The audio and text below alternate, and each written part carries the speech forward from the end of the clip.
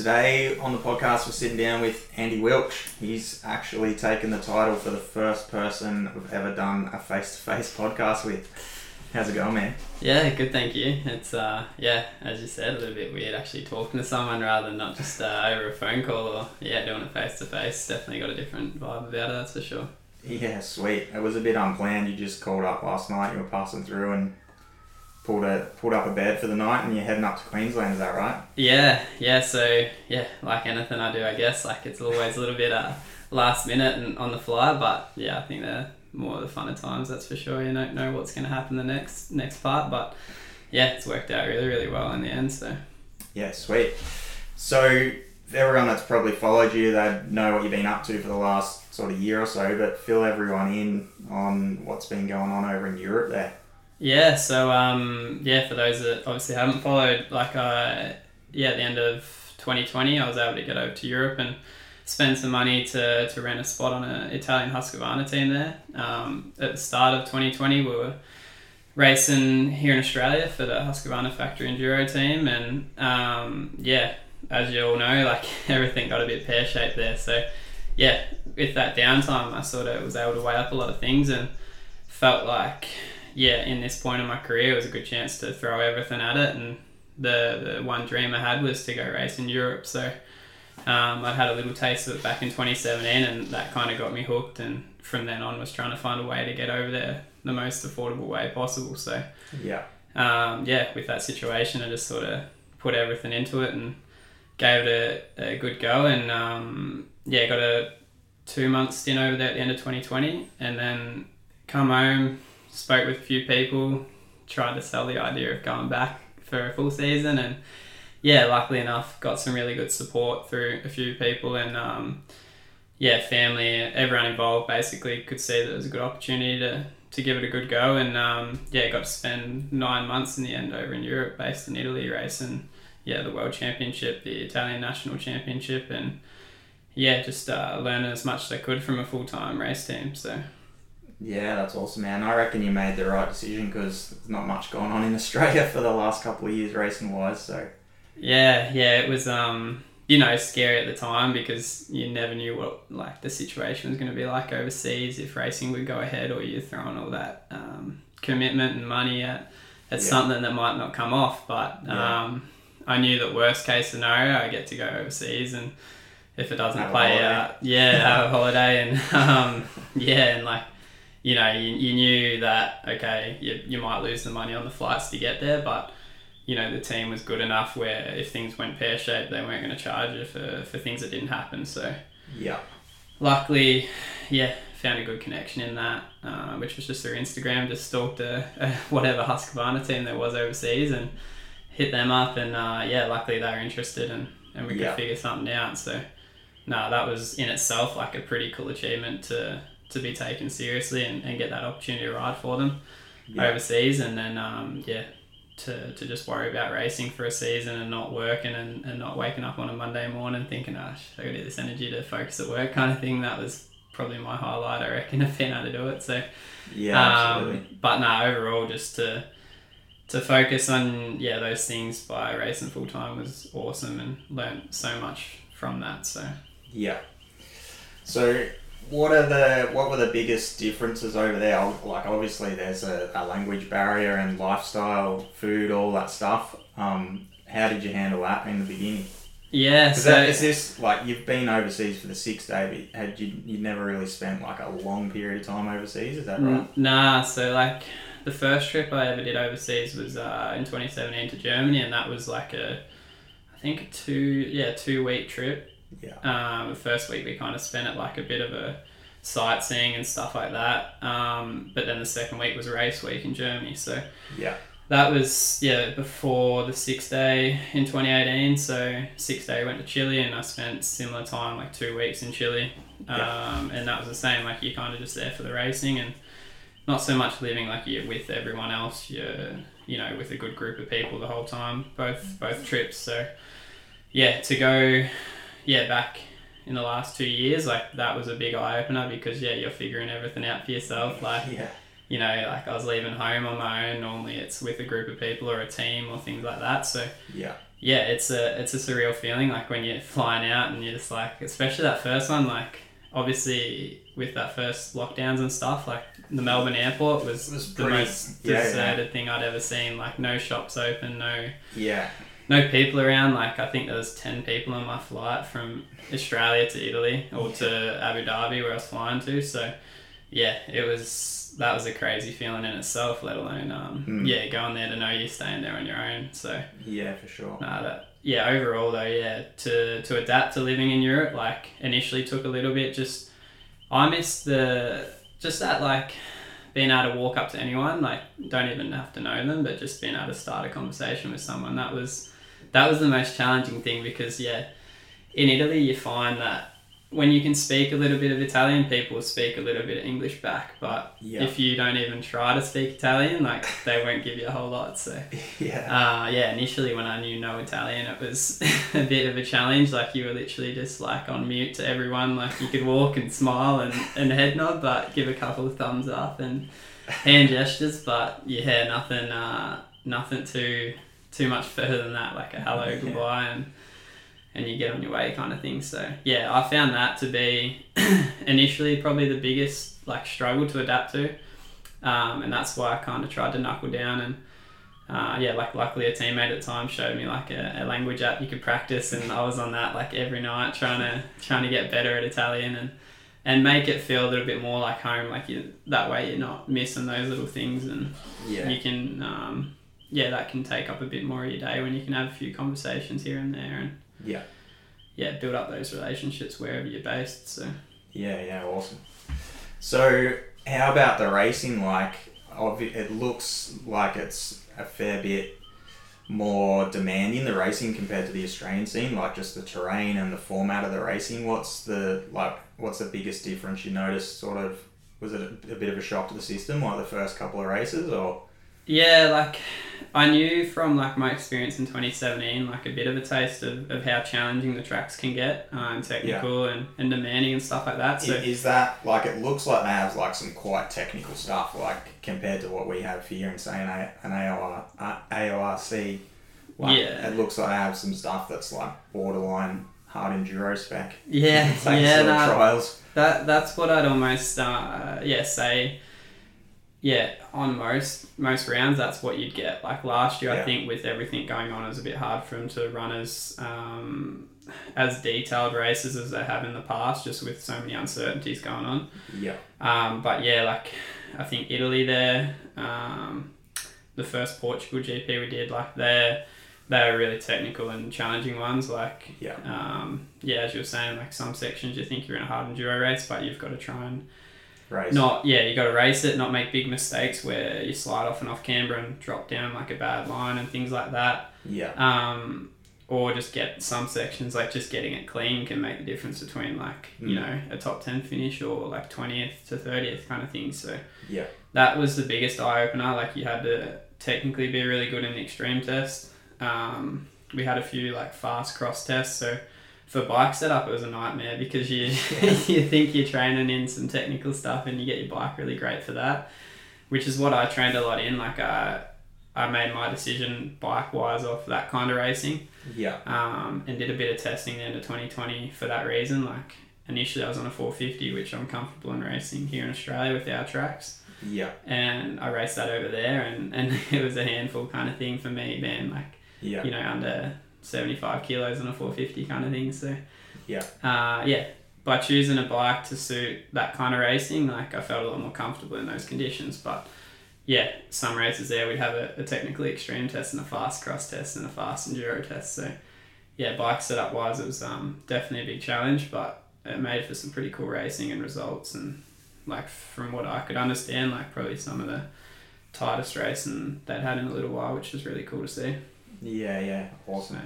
So you ended up on the 300, right? Yeah, like, so you found that better for that sort of varied terrain? Yeah, definitely. Like I jumped on the 300 two-stroke for last season. And we pretty much, like, it come about with racing a 450 for the races I did in 2020, and then it was just a way to go riding at the end of that trip. Like I couldn't get home with the flights being so expensive, so I booked the next cheapest flight, which was right before Christmas. So no one wanted to fly home over Christmas, obviously, which worked out good, but badly missed Christmas. But to spend an extra month there, I didn't have any plan, no bikes or anything to do. So I was going to go to the UK. So I got my gear bag sent from the last round of the World Championship to the UK with a teammate.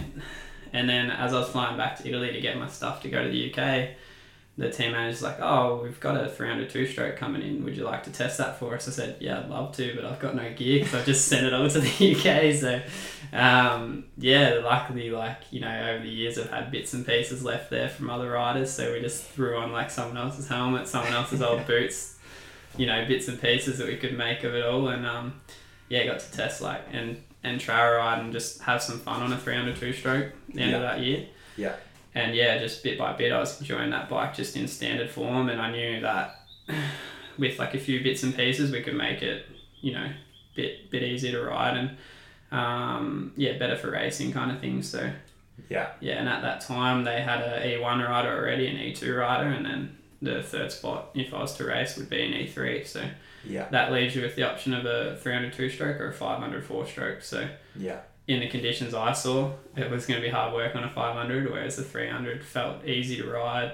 And getting back to the demands of the track, the racing over there, you're constantly on the bike for 8 hours, and on a tough weekend, you'll be lucky to get 5 maximum 10-minute breaks every sort of hour and a half, 2 hours. So say for instance you're racing for 8 hours, you're realistically only going to get 30-40 minutes off the bike. The rest of the time you're trail riding or racing. So it definitely was demanding, and it opened your eyes to having to do that work before the racing, because it's too late when you rock up to one of them races sort of thing if you're just expecting to build as you go. So for sure.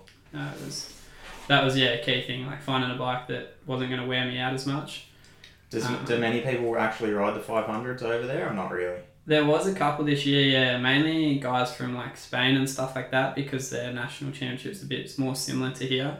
A bit more open, not so technical. So there was 3 Spanish guys, on different 500s. So the rest, all the Italians are 250 four-stroke guys. It's rare to even see 300 two-stroke riders over there. You got sort of obviously the guys that Freeman that are winning with Beta the last few years, and McCanny on a Sherco and things like that. But up until last year, most of the guys would be on, especially where I was based, would be on 250 four-strokes or 350s. No one barely goes a 450 over there. So it's that's just due to the fact of the track's being a lot more technical, and you can get yourself in a lot more trouble on bigger bikes over there. So it's just different. A lot different to what we have here, that's for sure. And what about training wise? You kind of mentioned it before. You went over there, and that was your job for the. You didn't have to worry about working per se. So every day of the week was focused on training, getting the bike better, testing, all that stuff. So what are some of the big things you learn out of that process? I think the biggest thing I probably learnt is, which we have so good here, is that to go riding over there, we'd lose probably at a minimum half the day just from travelling and trying to get to places that were replicating what we'd have to do. We had good places to ride, but you're travelling for minimum 40 minutes to get there most of the time. So sometimes you drive an hour to get to this one special test, and then you do you're riding there, and then by the time you pack up, get back home, you're middle of the afternoon, and you've lost kind of that halfway point of the day where you can reset and do something in the afternoon. You kind of, by the time you get home, wash the bike and prep for the next day, you're only left with a certain amount of time before you're cooking dinner and whatnot. So the way that the lifestyle is over there too, they're nowhere near as trying to jam pack things in like we do here either. So that takes a bit of adapting to, and especially in that situation, you don't want to go an hour drive to ride on your own, whereas you're always working in with someone else. So that was probably the biggest challenge. You couldn't be too independent over there.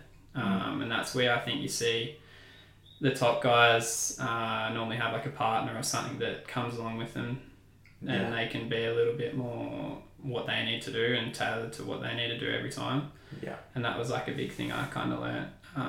You almost need that, like, I just want to go ride this track for this long, and then we'll go do this. And that seems to work for a few of the guys from what I've seen, kind of thing. But yeah, that was probably the biggest challenge, was that traveling to go training kind of thing was where you felt like you used a fair bit of your time up, sadly. So yeah, it was like that catch-22. It's like the support's there to ride full time, but then your luxury of being able to ride wherever you want, like we have in spots here in Australia, you didn't have. So yeah, it's like, it's, I think in a perfect scenario, you'd have like what we have here in Australia with the support you can get over in Europe. So yeah, but bit by bit, like anywhere, the more you live there, the more connections you make, the easier it would be to train in good spots and have that set up better, I feel. So yeah, but yeah, overall that was probably, I'd say, the biggest challenge. But yeah, from being able to ride full time, like it was really cool to see how much you can actually build up your bike fitness and things like that from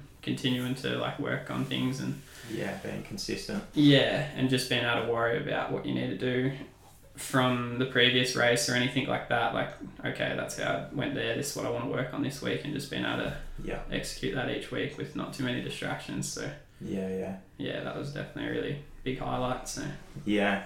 Do you think like what we do have here in Australia, do you think it prepares you pretty well for going over to Europe? I think speed wise, which I think it's been proven time and time again. Like we've got an Aussie guy that's been there for a few years, like in Will Rupert, which first race he did over there after racing in Australia his whole career, went 1-1 and beat like a 3-time 250 champ that's in Andrea Verona, like from Italy there. So he showed that the speed that we have here is really good. Yeah. And now, like his last year was like winning the championship kind of thing in his third year outright. So the speed, I don't think is the issue. Yeah.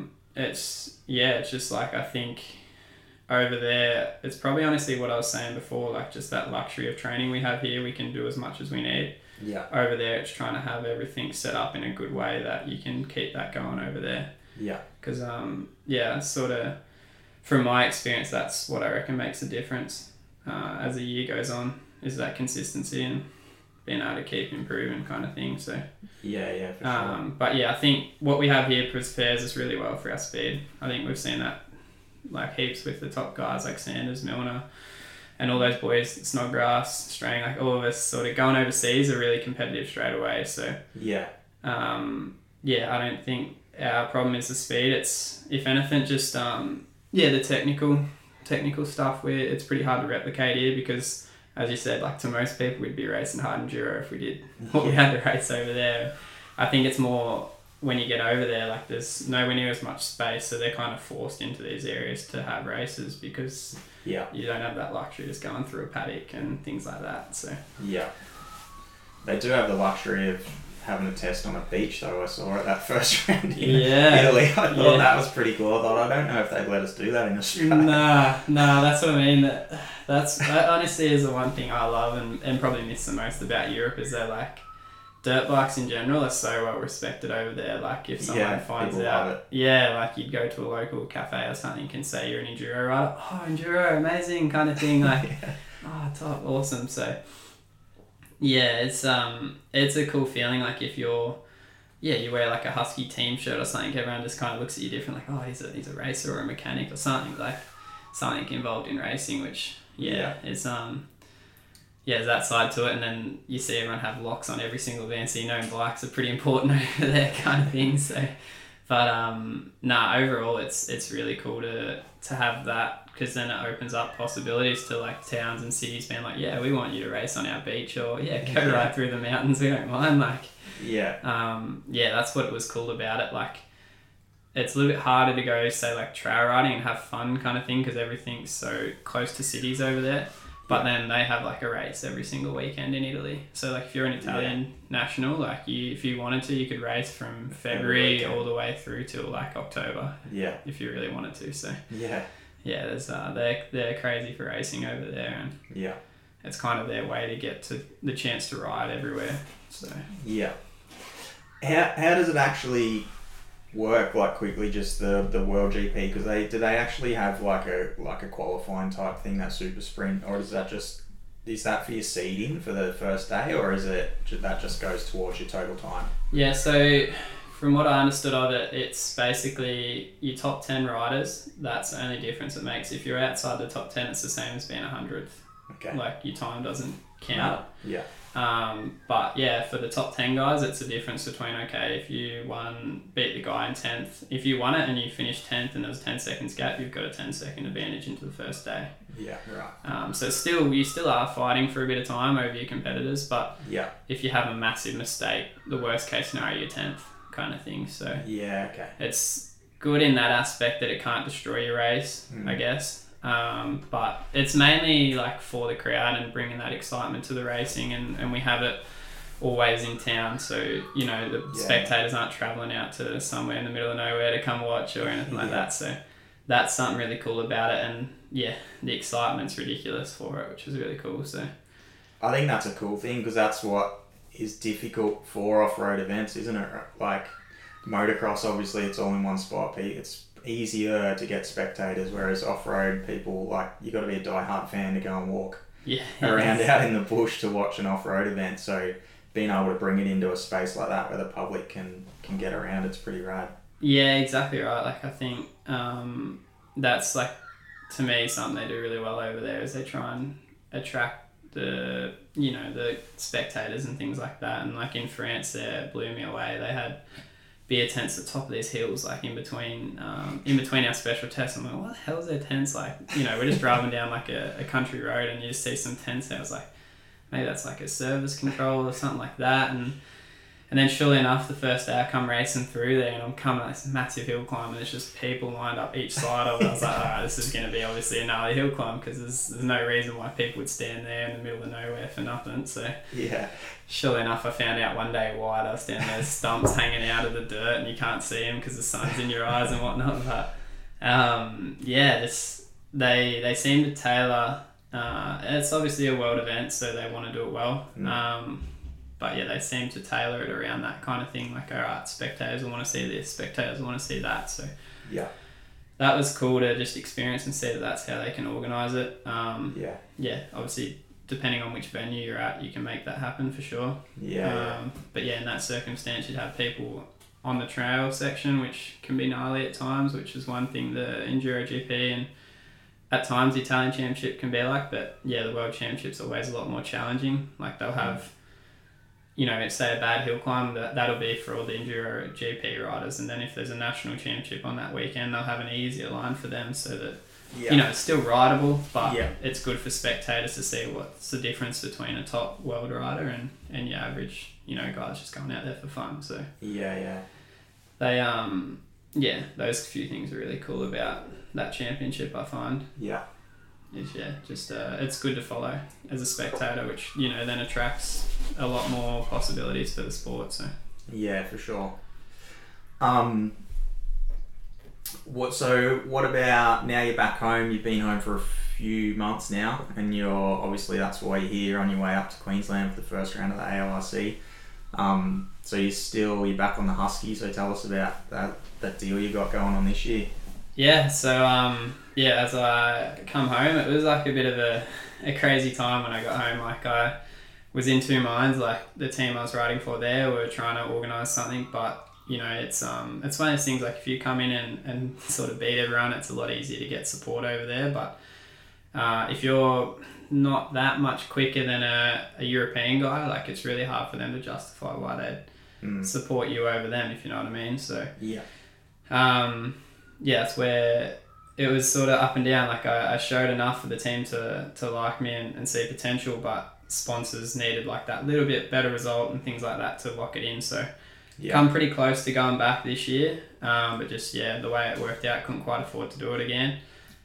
So then the mind switched. We'll try and race in Australia kind of thing, and figure something out there, which didn't leave us with a whole lot of time. But luckily I was contacted by Paul Roach from like the Simford Motorsport team, who they're supported by Husqvarna Australia, and we were able to organise a deal where I could stick with Husky, which was like a bit of a a plan for me to try and stay loyal to a brand that I've been on the last few years and have built a fair bit of knowledge around the bike and things like that. Yeah. So yeah, I felt pretty comfortable staying on with them, and to be able to race with them, I wanted to be on sort of like a 450 or a 500 again with the racing that we have here, and the style of riding I have, I feel suits that kind of thing. So yeah, we just sorted that out, figured out what racing I wanted to do, which is sort of like obviously the AORC, like the Australian 4-day enduro this year,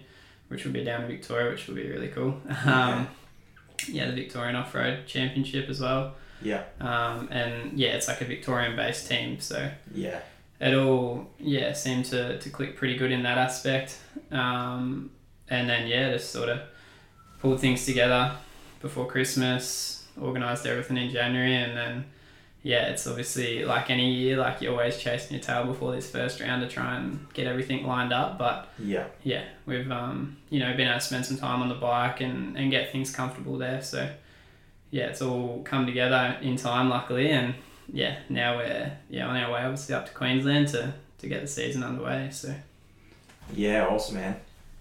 I think it's a good decision, like you say. You've spent time on that bike, so it's probably a big shift just coming back to Australia and getting back into your routine here, but being on the same bike makes that process a little bit easier, right? Yeah, exactly. And I think and that was in the back of my mind all of last year too, was learning as much as I could from the team, because you never know what's going to happen next. From speaking to people during that year, like, oh, for sure you're here next year, like, you're riding good in this aspect, but you just never know how things are going to pan out, kind of thing. So in the back of my mind, I always thought you never know if you're coming back next year, so make sure you're taking in as much as you can. And for me, that was being able to live with the team. Was I'll go down to the workshop, sweep the floors, and just watch or listen and see what they're doing to pick up maybe some mechanical knowledge or like something where it could help you down the track. So that was really beneficial, like to pick up all those things. And even to the point where I halfway through the season, just before the summer break, I fractured my wrist in a training area, which was like a massive low spot in the season. But through that, it was 2 or 3 weeks before the 6-day enduro they had in Italy, and I was weighing up. I was not able to ride yet. I needed to make sure I wasn't doing anything to aggravate the wrist, and then the team needed a massive hand because they had so many riders they supported a 6-day race. So that in itself was a cool opportunity to work alongside mechanics and pick up a lot of bits and pieces that can help you to, work on your bike during the week. Know what to look for to prevent things going wrong and things like that. So just even the logistics of that, helping organise that in the back end, you would have learned tons, man. Exactly, like to support 30 riders for a 6-day race is a logistical nightmare, especially when you got 5 or 6 different languages that people speak. So that just took in as much as I could to help for that, help for my future knowledge kind of thing, for all that kind of thing. So that's it's all helped out a lot, especially in this circumstance. Like I've had a bit more confidence in what direction to head in with things, and and just put it to work while I'm back here in Australia. So nice. It's awesome, man. I'm excited to see this weekend. It's going to be, like we were sort of talking about last night, it's pretty open playing field this year, with a few of the, obviously Milner and Chucky and Mesa are overseas, so kind of opens things up, and there's been no real racing on the national front in off-road for almost 2 years. So exactly. It's going to be pretty cool to see everyone going at it. Yeah, definitely. And that was the thing, I had two minds about it all. I was thinking of that, do I save money to try and get back to Europe? Because, I would love to have another go now. I know what I'd do from spending a season there. Yeah.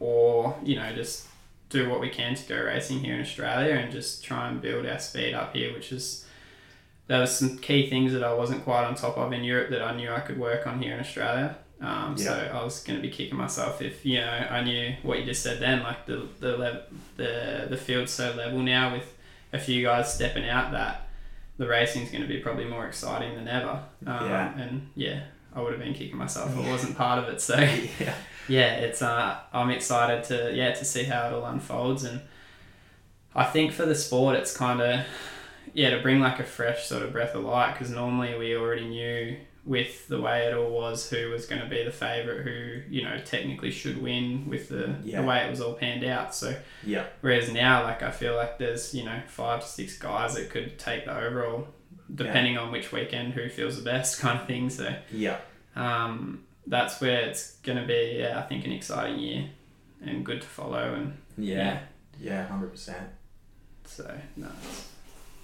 Yeah, I'm excited to see it all come together, man. I'm pretty confident you'll be right up at pointy end. Yeah, we'll see how we go. Like, for now, we've done all we can do to fit in as much as we could in the time we had. So now it's just a matter of seeing how it all unfolds and doing our best and see where that puts us, I guess. So. Yeah, for sure.